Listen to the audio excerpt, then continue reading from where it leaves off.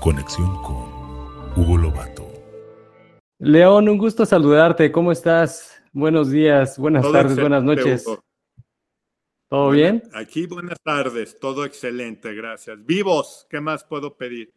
Vivos, yo creo que esa es una gran ventaja y bendición de Dios en cuanto a términos prácticos por todo lo que hemos pasado los últimos, pues ya casi 2 años, ¿no? De que estuvimos o hemos estado metidos en la pandemia. ¿Cómo te ha tratado esa situación?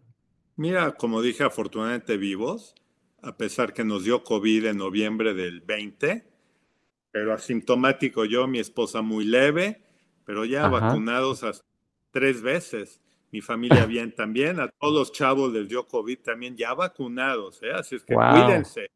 Incluso a Sí, sí, sí. mi nieto les dio afortunadamente todos bien, pero bueno, ya tratando de regresar a la normalidad. Pues todo pinta que eso está sucediendo, no hay que bajar la guardia y sobre todo que, pues que es una situación a la que nos hemos enfrentado absolutamente todo el mundo y que nos ha dejado aprendizajes y yo creo que muchas cosas que valorar, ¿no crees? Que eso es lo más importante, valorar eh, cosas que probablemente eran ya un sentido muy común de vivir y que no pasaba nada y cuando llega este momento, ¡pum! Dices, revalorar la situación en la que hemos vivido, pues a lo largo de nuestras respectivas vidas. Sin duda, oye, yo llevo casado 41 años, no sabes cómo he disfrutado estar encerrado en Felicidades. un cuarto con mi esposa por tantos meses, de veras, o sea, ha estado muy padre. Nos tocó encerrarnos, también mi hijo que vive en Nueva York vino a encerrarse con nosotros por cinco Ajá, meses, pobre cuate, pero hijo, disfrutar otra vez a nuestros chavos que ya no viven con nosotros sí. fue increíble. Y nuevamente, después de tantos meses, encontrarte nuevamente con tus amigos de toda la vida, increíble. Qué padre, León. De eso se trata la vida, de disfrutarla pues estar día con día hacia adelante. Y dime algo, en estos ya casi 2 años que la pandemia nos ha dejado enseñanzas, ¿qué te ha dejado a ti todo este tiempo en términos prácticos de esa amplia experiencia que tú tienes, tanto a nivel de negocios, de vida? ¿Qué te ha dejado? En términos de personal, nuevamente el apreciar lo que tienes, en no dejarlo, en seguir conectado, no importa qué, con tu familia, con tus amigos, en tenderles la mano. Mira, yo que me pasé un tiempo de la pandemia en Estados Unidos, me dediqué a tratar de conseguirles a mis amigos dónde vacunarse, eso, echarles la mano, ¿no? En términos de los Claro. negocios, pues mira, es mixto, ¿verdad? En el fondo donde soy socio en Ignea, nos ha ido Ajá. increíble.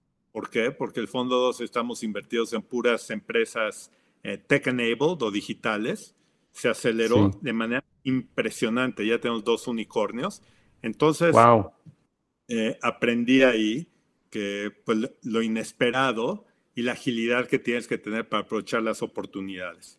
No importa cómo está la situación. En otras empresas donde soy consejero, pues nos ha pegado muy fuerte la pandemia.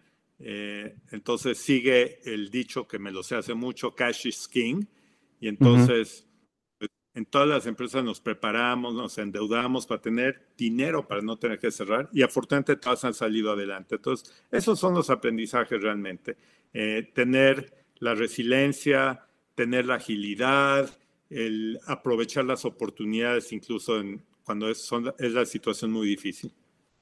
El tema de los negocios ha cambiado en los últimos 40 años en los que tú has estado inmerso y bueno, he de decirle a todos los que nos escuchan o ven es que tuve la oportunidad de estar colaborando con León de manera externa en la parte de comunicación de reputación cuando él fue CEO de Mars en México. Por más de 20 años, según recuerdo, me tocó estar en esa despedida pues que de alguna manera se organizó para cuando tú ya habías decidido salir de Mars, pero dejaste un gran legado de una gran empresa familiar, multinacional, pero que llama mucho la atención de que fuiste de los precursores, el precursor de hacer negocios al nivel de una empresa como Mars y que 20 años cuando tú tomas las riendas de la empresa en México, te avientas a un entorno de negocio totalmente diferente al que hoy estamos viviendo. Yo te preguntaría, ¿qué hubiera sucedido si esta situación en la que hoy estamos hubiera pasado hace 20 años, León? ¿Las empresas habrían estado menos preparadas o a qué crees que se hubiera presentado pues las organizaciones y lo que a ti te ha tocado vivir? Qué buena pregunta, Hugo. Mira, me tocó arrancar la empresa desde cero en México en 1992. Era muy fácil porque éramos 2 o 3 gatos y era muy fácil comunicarse y trabajar, ¿verdad? No es como hoy con miles de personas. Fíjate que también tú me dirás cuándo, pegó la influenza en México. Yo me acuerdo muy bien, no había las facilidades que hay hoy en día, no En el había que el Zoom, 2009. Ajá. onda. Pero fíjate, recuerdo muy bien, el grupo directivo, cerramos la planta, nos quedamos nosotros ahí en la oficina, mandamos a todo el mundo a casa y me acuerdo todos andábamos con tapabocas. Cuando se conectaron de Europa, mi jefe, que era el presidente global, para ver cómo estábamos, se asustó nos vernos todos tapados. A Ajá. pesar de eso, pudimos seguir funcionando. O sea, no sé ni cómo lo hicimos, pero había otros métodos. Mira, cuando tú y yo nos conocimos, creo que todavía se usaba el telégrafo.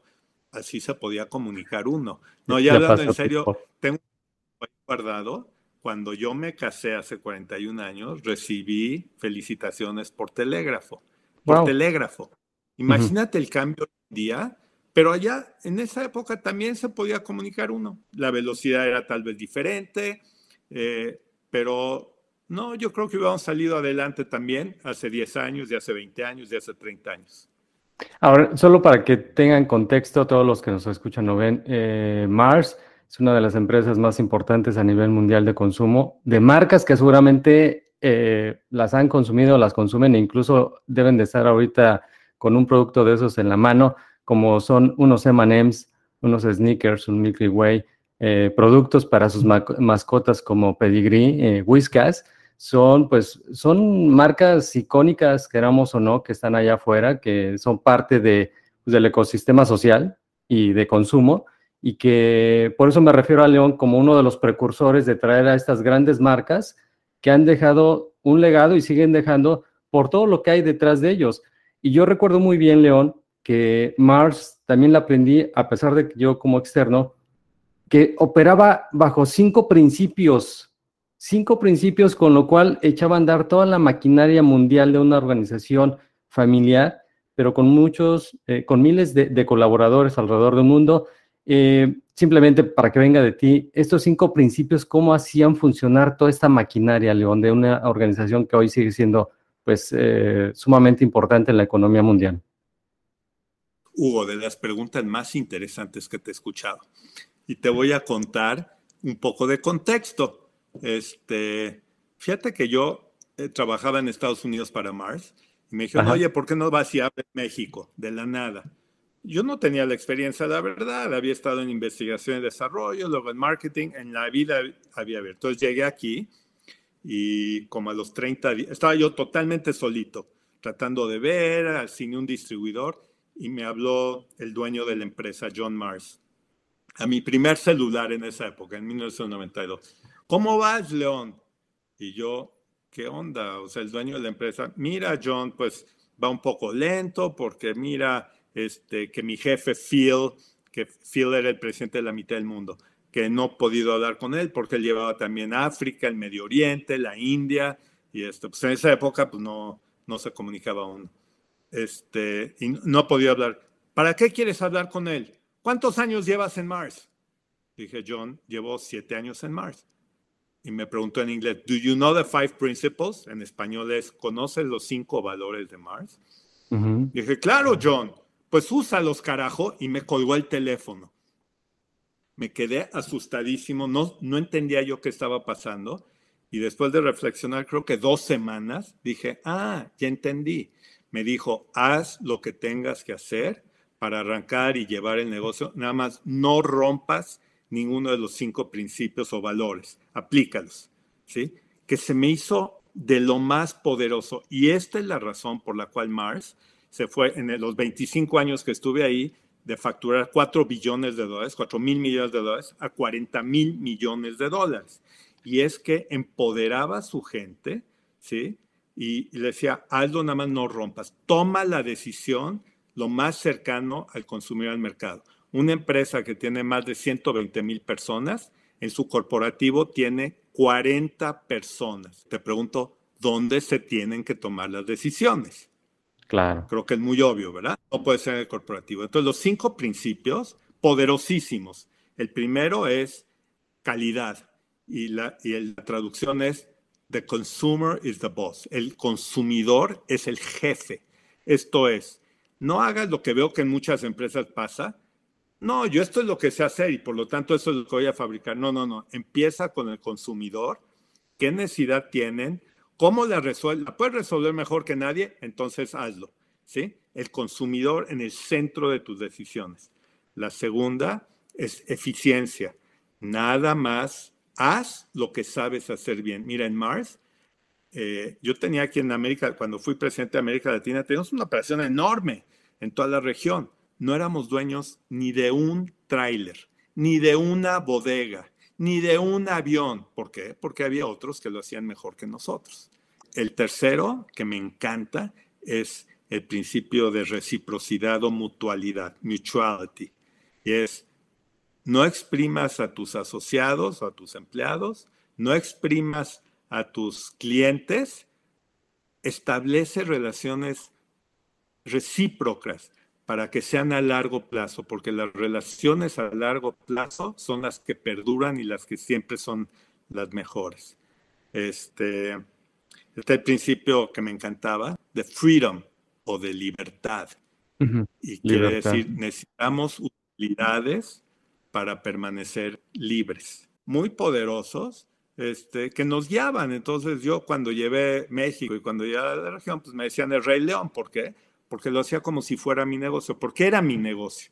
Me habían empoderado totalmente y nosotros a nuestra gente para que se tomaran las decisiones lo más cercano al consumidor y al cliente.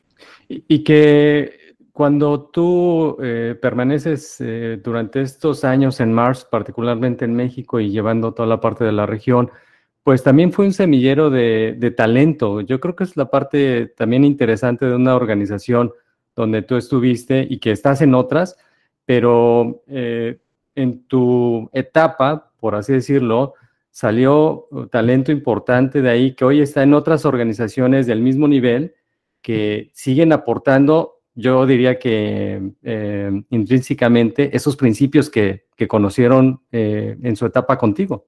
Sin duda. Estoy muy orgulloso porque muchas de las personas con las que trabajé, ahora muchas siguen en Mars en puestos mucho más arriba, y eso me da mucho gusto. Y personas que han salido a otras organizaciones también están en puestos muy senior. Y sí, creo que ahí aprendimos cómo trabajar en base a principios, cómo trabajar empoderando a la gente, cómo trabajar enganchando a la organización, porque lo tengo bien comprobado que organizaciones enganchadas, ¿sí?, te dan los mejores resultados financieros.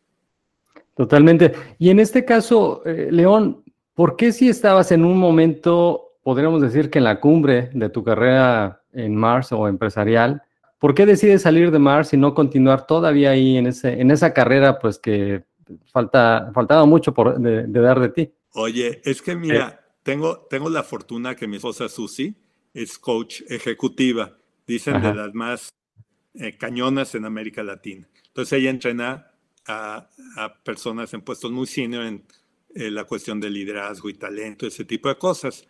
Un día me agarra y me dice, oye León, yo veo que viajas 42 semanas al año. Y sí, yo viajaba de domingo a sábado porque iba a Brasil, iba a Argentina, iba a Colombia, a Europa cada rato. Me gustaba estar donde está la acción, las operaciones. A mí no me gustaba operar desde mi oficina porque ahí no se te ocurre nada.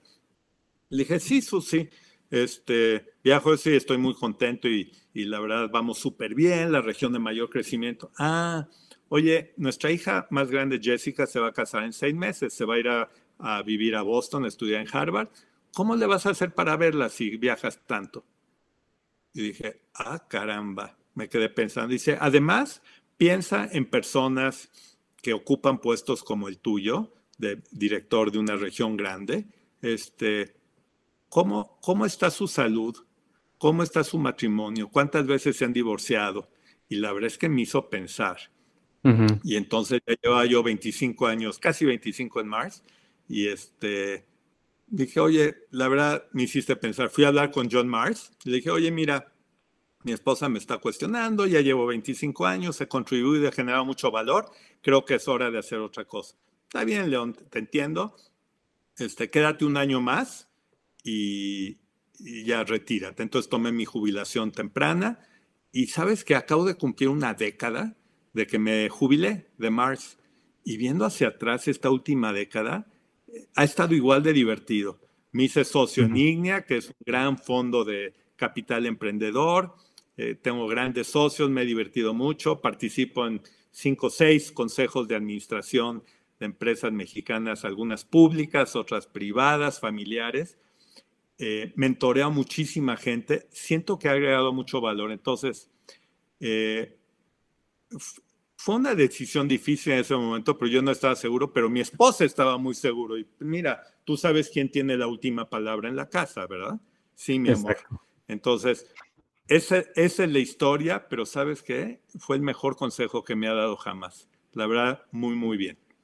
Y una vez que tú sales de Mars, ¿pasaste por un luto una vez que sales de Mars o no se dio contigo? Te seré muy sincero, cero, porque fue una decisión muy intencional y además ocurrieron dos cosas, Hugo. Unos años antes, cuando me mandaron a escuela de liderazgo, la coach me dijo, León, ¿ya tienes tu propósito de vida? ¿A qué te refieres? ¿No has escrito tu propósito? No. Bueno, piensa. ¿Qué quieres que digan? Bueno, en la religión judía, cuando te mueres, escarban un hoyito, te meten ahí en la caja y tus amigos echan la tierra. ¿Qué quieres que digan tus amigos y tu familia cuando te están echando tierrita? Hice ese ejercicio, me tomó muchos meses y eso me guió acerca de quién quería ser, qué legado quería dejar. Y luego, cuando tomé la decisión que me iba a retirar, en ese año que estuve todavía trabajando, mi esposa, que no es mi coach, me dijo, León, escribe en una oración los criterios que vas a utilizar para decidir qué haces en tu siguiente etapa. Esas dos cosas me guiaron muchísimo y todo lo contrario, me emocioné muchísimo por haber hecho esos dos ejercicios. Ahora, Hugo, si quieres saber más de eso, acabo de grabar una clase magistral en una plataforma, perdón por el anuncio, que se llama Adelante. grandmaster.academy, donde platico precisamente cómo escribir tu propósito de vida, cómo hacerle para tus criterios, cómo pensar hacia adelante, cómo pensar el cómo sí. Entonces, no tuve luto, todo lo contrario, y sigo muy emocionado. ¿Tú crees que esos dos ejercicios que hiciste en ese momento de tu vida, habría que hacerlo desde una etapa más temprana? Es decir, aún pues, en una curva altamente productiva y que todavía no estemos pensando en el retiro, pero que debemos de ya proyectar este tipo de ejercicios que tú hiciste para el momento que pues, va a ser inapelable de que va a llegar. Hugo, sin duda. Mira, me busca mucha gente joven para mentorearlos y a todos les digo, siéntate y escribe tu propósito de vida, porque ya sea en negocios o de manera personal, te va a guiar en términos de qué hacer y qué no hacer, hacia dónde ir, dónde contribuir y dónde no. Entonces, creo que es una... Mira, yo estudié carrera de ingeniería química y tengo 2 maestrías porque me estaba haciendo guaje, no quería trabajar, quería seguir mantenido de mi papá. Pero Ajá. fíjate, tantos años de estudio no me enseñaron ni cómo ser buena pareja, ni cómo ser buen padre, ni cómo ser buen líder. Y creo que parte de todo esto debería comenzar desde esos años muy jóvenes. Ujú. Aprender, pensar a dónde quiero llegar. Oye, nada está escrito en piedra, siempre puedes cambiar de opinión. Estaba yo en mi primer trabajo en General Mills en Estados Unidos, en el laboratorio, diseñando productos y plantas. Y mi esposa me pregunta, oye, León, llevaban menos de un año de casado. ¿Y quieres seguir trabajando aquí en el laboratorio toda la vida? ¿O qué quieres hacer cuando seas grande? Hugo, nunca lo había pensado. Vas a decir, ay, ¿cómo?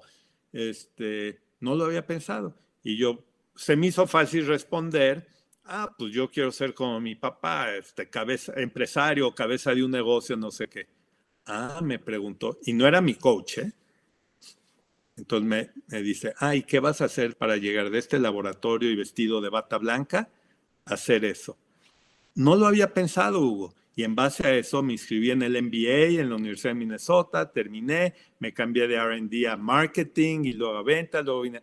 Entonces, sí, desde jóvenes necesitamos pensar en nuestro propósito, qué queremos que digan nosotros y luego cómo nos vemos en el futuro y empezar a tomar acciones. Es un poco como en las empresas la planeación estratégica. Hay que pensar eso y siempre lo puedes cambiar, nada es para siempre, pero cuando somos jóvenes no hacemos suficiente de este ejercicio. Entonces, es muy recomendable. ¿Cómo eras tú de joven, León? Sé que estudiaste la carrera de ingeniería en la Ibero, pero ¿cómo era León? Fíjate, era yo, pues calladito, muy modesto, con muy buenos amigos. Todavía el otro día me junté con mi amigo Jorge, me dice, León, nos conocemos hace 60 años. Tengo varios amigos que nos conocemos hace 60 años. Todavía todos los viernes como con 8 amigos que nos conocemos desde la juventud, todos los viernes. Era yo calladito, era muy curioso, muy analítico y disciplinado. Por eso decidí estudiar ingeniería química. No porque supiera yo que hacía un ingeniero químico equivocadamente, pero dije, lleva matemáticas, física, química, me gustan estas cosas, no sé qué. Pero sí, a través de los años, yo creo que la influencia de mi familia me volví un poco más abierto, platicador, menos penoso, más valiente. ¿No ibas entonces a los reventones de la universidad o en su momento en la prepa, no te dabas ese gusto? Mira, no era tan reventado, la verdad. Ya estando en los últimos años de la universidad, sí me acuerdo haber ido muchas veces al Baby O. No puedo contar las historias. Claro, que por cierto ya quedó hoy quemado, ¿no? Ya que Se incendió. no, yo no era muy reventado, la verdad. Era buen muchacho, llegaba a casa todas las noches, me portaba bien. Todavía sigo siendo así, ¿eh? Todavía, no has perdido el estilo, es el hábito. Así es. Para ti, León, ¿cuáles crees que sean los principios que permitan a los emprendedores o a incluso los mismos empresarios que hoy están ya haciendo negocios, pero que estos principios les permitan hacer y desarrollar negocios exitosos? Todos podemos decir, es que yo tengo un negocio, pero ¿bajo qué condiciones o bajo qué circunstancias, durante cuánto tiempo se ha mantenido, ha decaído? Para ti, ¿cuáles serían estas bases para quienes nos escuchan y ven de hacer negocios exitosos? Qué buena pregunta, Hugo. Y nada fácil de contestar, ¿eh? Pero fíjate que he reflexionado a través del tiempo tratando de capturar algunas de estas ideas. Lo primero, sin duda, es cuando tú logras satisfacer de la mejor manera la necesidad de algún consumidor de manera rentable. Ahí es cuando normalmente puedes ser exitoso. No es que vas a ser, pero puedes ser exitoso. Nuevamente, no de adentro para afuera. Esto es lo que sé hacer y por lo tanto lo hago. No. ¿Qué es lo que se necesita allá afuera? Si lo puedo satisfacer mejor que nadie. Y luego tomar eso y combinarlo con el tema de talento y cultura. ¿Qué es talento? Es la habilidad de identificar, atraer, retener a gente que tiene las habilidades que necesitas para ser exitoso. Y la cultura, establecer la cultura de la empresa, el lugar que vas a hacer, teniendo un propósito claro la empresa, valores, creencias y comportamientos acorde a eso, para que el talento correcto que tiene esté tomando las decisiones lo más cercano a donde se tienen que tomar. Y hay gente que luego me ve, ¿a poco eso es importante? Sí, porque yo estoy seguro que cuando tú tienes una cultura definida gente talentosa, o sea, sabe hacer lo que sabe hacer, y la tienes enganchada, es cuando tienes los mejores resultados financieros. Entonces, ¿cómo haces esto? Lo primero, estableces el propósito de tu empresa, el why. Les recomiendo muchísimo leer el libro, escuchar el podcast de Simon Sinek, S-I-N-E-K. Él habla del propósito de la empresa. Importantísimo, porque tú quieres que la gente esté enganchada. Y el propósito no es ser número uno o ganar mucho dinero. Eso no emociona a nadie más que al dueño. Pero, ¿qué tienes que hacer para que tu gente diga, puta, tengo un trabajo que vale la pena? Definir, obviamente, la visión, a dónde vamos, cómo vamos a llegar allá. Lo tercero es inspeccionar tu cultura, inspeccionar lo que esperas. En inglés le llamo inspect what you expect. Entonces, por ejemplo, yo corría una encuesta todos los años de una empresa que se llama Gallup, es el Q12 de Gallup, que hace 12 preguntas a toda tu plantilla, a toda tu gente, y se asegura y mide el enganche de la gente. ¿Qué tipo de preguntas? Oye, ¿te reconocen con frecuencia? ¿Realmente la empresa se preocupa acerca de su gente? ¿Establecen expectativas claras? ¿Te proveen el material y el equipo correcto? ¿Te pelan? O sea, ¿te escuchan? ¿Te están desarrollando y cosas así por el estilo? Entonces, esto crea la cultura. También necesitas establecer, en inglés la palabra es accountability y responsibility. No encuentro una palabra en español que sea accountability, pero es asegurar que sabes de qué eres responsable para que todo mundo entienda muy bien de esto es lo que tengo que hacer, así es como van a medir y que lo puedas hacer. Luego es crear una cultura, un ambiente de innovación y mejora continua, Hugo. No castigar cuando te equivocas. O sea, esto es lo que me gusta del entrenamiento de liderazgo, donde creas el espacio correcto y dejas que tu gente haga y les haces preguntas, pero no les dices qué hacer. Permites que la gente haga y no los estás castigando cuando se equivocan. Pones el ejemplo también de comportamientos que debes tener. Si la gente ve que el jefe maltrata a sus subordinados, pues esa va a ser la cultura. Entonces, eso no se debe permitir. Pagar bien, arriba de la media. Mejor piensa, oye, ¿cómo puedo trabajar con menos gente y pagarles mejor? Hacer más con menos. Enfocar, Hugo. Veo tantas empresas que están haciendo 100,000 cosas a la vez. No. A ver, ¿qué es lo crítico? ¿Qué es lo importante? ¿Y qué es lo bonito tenerlo? Y enfocarte en lo importante nada más. Comunicar mucho. Luego los jefes se la pasan encerrados en sus oficinitas, rodeados de secretarias donde no pueden hablar con ellos. No, salir y comunicar con la gente en foros o uno a uno. También tomar riesgos desarrollando a tu gente. Nadie somos perfectos. Alguien se arriesgó conmigo, y mira, me churrié y le salí bien. Pero tienes que tomar riesgos, escoger bien, pero tomar riesgos con la gente y ayudar a desarrollarlos. Lo otro que es muy importante en tu empresa para que tengas éxito, Hugo, es el cómo te organizas debe ser después de establecer tu estrategia. Veo tantas veces que a las empresas les encanta mover cajitas y diagramas, no sé qué. No, a ver, ¿cuál es nuestra estrategia y cómo nos organizamos para ejecutar la estrategia? Vas a decir, es obvio, pero pasa en pocos lugares. Establecer una cultura de gobernanza, le voy a llamar, donde cada persona, no importa si eres el director de no sé qué cosa o el operador de la línea número 4 de empaque, tenga muy claro qué es su responsabilidad y cómo lo mides. Porque la gente se va a sentir orgullosa y va a saber cómo su trabajo contribuye al objetivo grande. Ya platicamos hace rato, pero empoderar a tu gente. ¿Cómo puedes tratar tú hasta arriba de tomar todas las decisiones? Es incorrecto, o sea, empodera a tu gente que tomen las decisiones. Y luego, tengo un dicho que dice, hire slow, fire fast. tómate el tiempo en la contratación de la gente. Piensa realmente cuáles son las habilidades que necesitas y atrae a las personas correctas. Y si te equivocaste, rápido sácalas, ¿sí? O Sí, sea, exacto. valorar también diversidad e inclusión.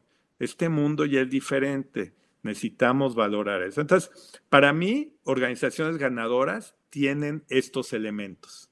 Estos serían los elementos que tú de alguna forma también los llevas a estos consejos donde tienes esa participación como consejero y que de alguna forma pues están buscando cómo seguir progresando en sus empresas. Quiero pensar que esto que nos platicas y que nos compartes, lo agradezco, es lo que se vive en una sala de consejo. Así es, todo el tiempo. Digo, ya sabes, un consejo, la administración reporta al consejo y el consejo se encarga de aprobar la estrategia, revisar los resultados, pero importantemente es asegurar que el que está de cabeza de esa empresa, el CEO, el director, asegurar que es la persona correcta, asegurar que hay y medir la cultura, asegurar que hay tablas de reemplazo para los puestos críticos. Sí, entonces es muy importante que lo revisamos de manera continua. Crítico. Ahora, todo negocio o empresa exitosa, pues va muy ligado al tema de las negociaciones, León. En tu vida como empresario, como alto ejecutivo, pues seguramente te has enfrentado o te enfrentaste y lo sigues haciendo a escenarios donde la negociación, pues básicamente es llevarla a un punto en el cual ambas partes ganan, pero creo que es un arte el tema de la negociación, salvo que tú me digas lo contrario. Para León, ¿cuáles son esas formas de negociar en la mesa para lograr un negocio justamente exitoso? Hugo, yo no sé si es un arte o una ciencia, pero déjame decirte, lo más importante cuando entras a un cuartito a negociar es creer en ti y en lo que haces. Y te voy a contar una historia que tal vez ya me has escuchado. Venga de ahí. Una cadena muy importante en el norte del país que se llama Casa Ley, muy al principio cuando arrancamos el negocio de mascota, no quería catalogar nuestros productos de alimento de mascota y cuando le preguntaba a Andy, nuestro director de ventas, oye, ¿qué pasa? No, es el director de compras dice que nuestros productos son una mugre. Ellos estaban importando esa categoría de Safeway en Estados Unidos y que decía que eran muy buenos. Le dije, oye, pero es que está equivocado, nuestros productos son de los mejores en el mundo. No, pues dice que es una mugre. Pues hazme una cita, vamos a verlo. Y fuimos, me fui bien preparado y la cita fue con el director de compras y con el señor Ley, a quien respeto mucho porque es un gran empresario. Llegamos a la junta, dije, señor director, usted dice que nuestros productos son una mugre, el suyo es muy bueno, ¿es correcto eso? Sí, tus productos son una mugre. Bueno, aquí frente a su jefe, el señor Ley, vamos a mostrarle que usted tiene razón. Entonces saqué de mi petaquita 2 latas, una de alimento de perro de Safeway y una de alimento de perro de Pedigree.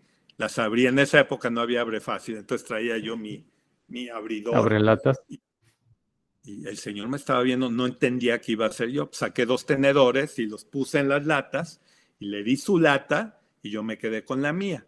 Le dije, demuéstrele al señor Ley que su producto es mejor. Yo agarré mi lata y como yo estaba acostumbrado, pues yo sí me la empecé a comer. Su lata, que además era espantoso y vete a saber con qué la hacían, pues el señor se empezó a poner morado, no se atrevió a probarla y estaba medio guacareando. Y pues yo ahí comiendo y se me queda viendo el señor Ley, me dice, oye León, muy interesante, a ver, pásame tu lata.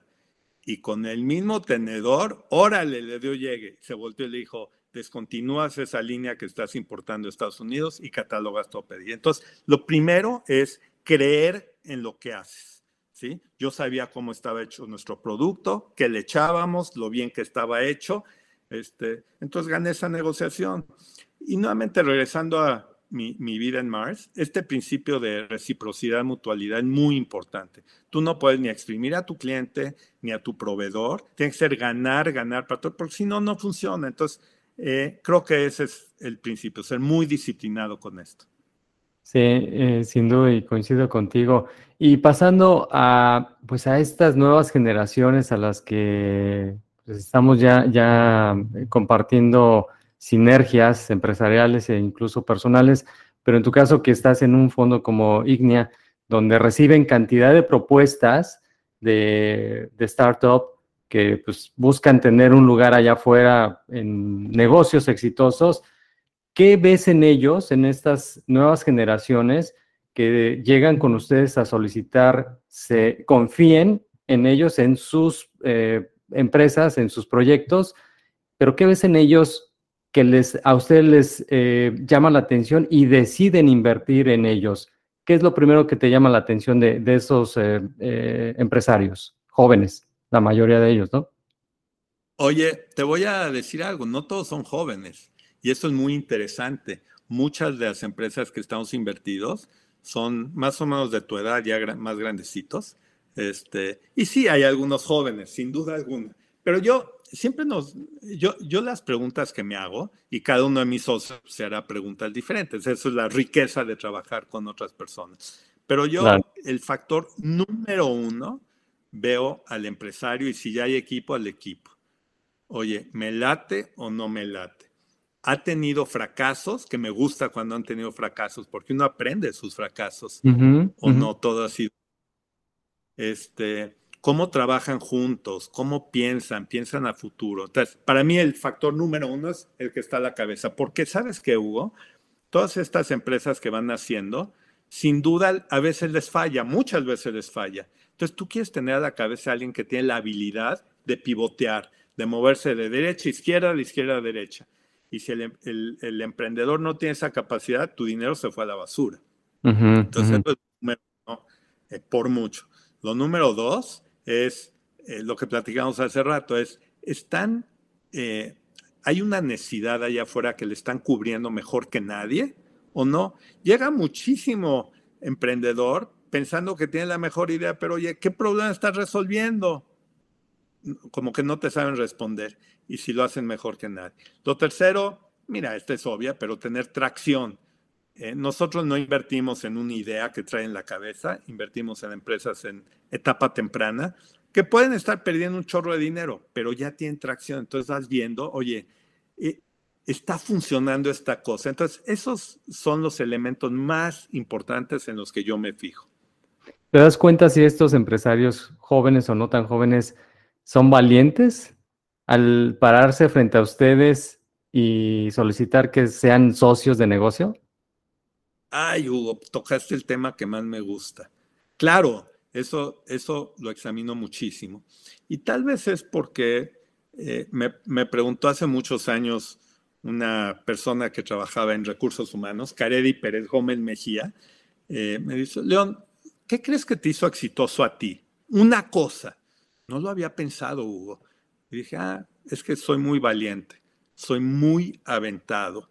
Y empecé a pensar cosas que hice, que si no la empresa no hubiera salido adelante. Y esto creo que lo aprendí de mi papá. Él era una persona también súper aventada para adelante, hacía unas cosas que ahorita viendo para atrás dije, ¿cómo hacía eso? Pero sí, veo si son así, Hugo, porque sabes que el mundo es para aquellos que se echan para adelante, para los que dicen el cómo sí. Y mira, te cuento una historia muy rápida. Esto también Ujú. me pegó mucho. Estaba yo trabajando para Mars en Chicago, desarrollando el Snickers Ice Cream Bar, que yo lo desarrollé, y vino a visitar el papá de los dueños, Mr. Mars, ya grande.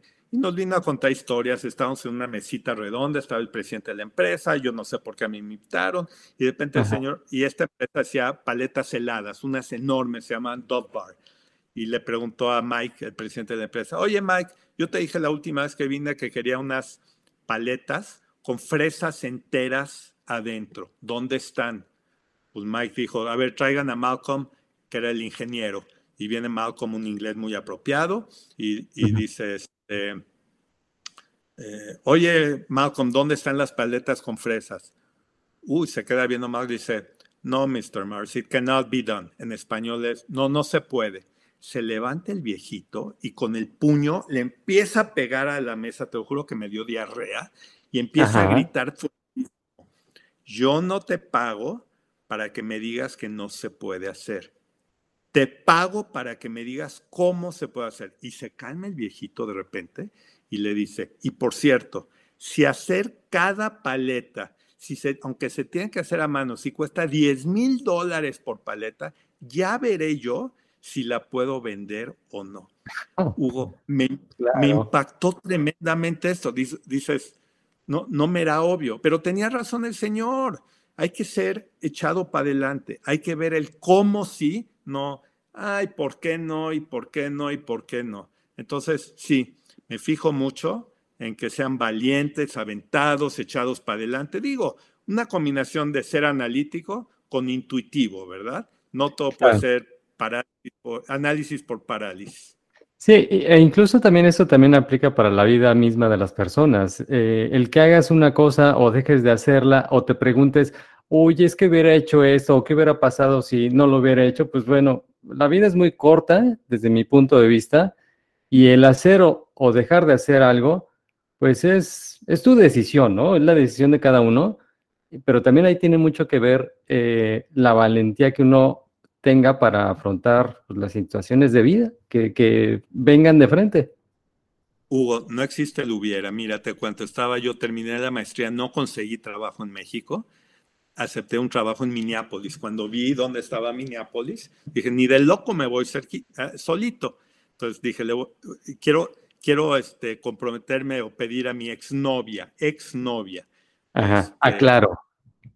Exnovia. Ajá.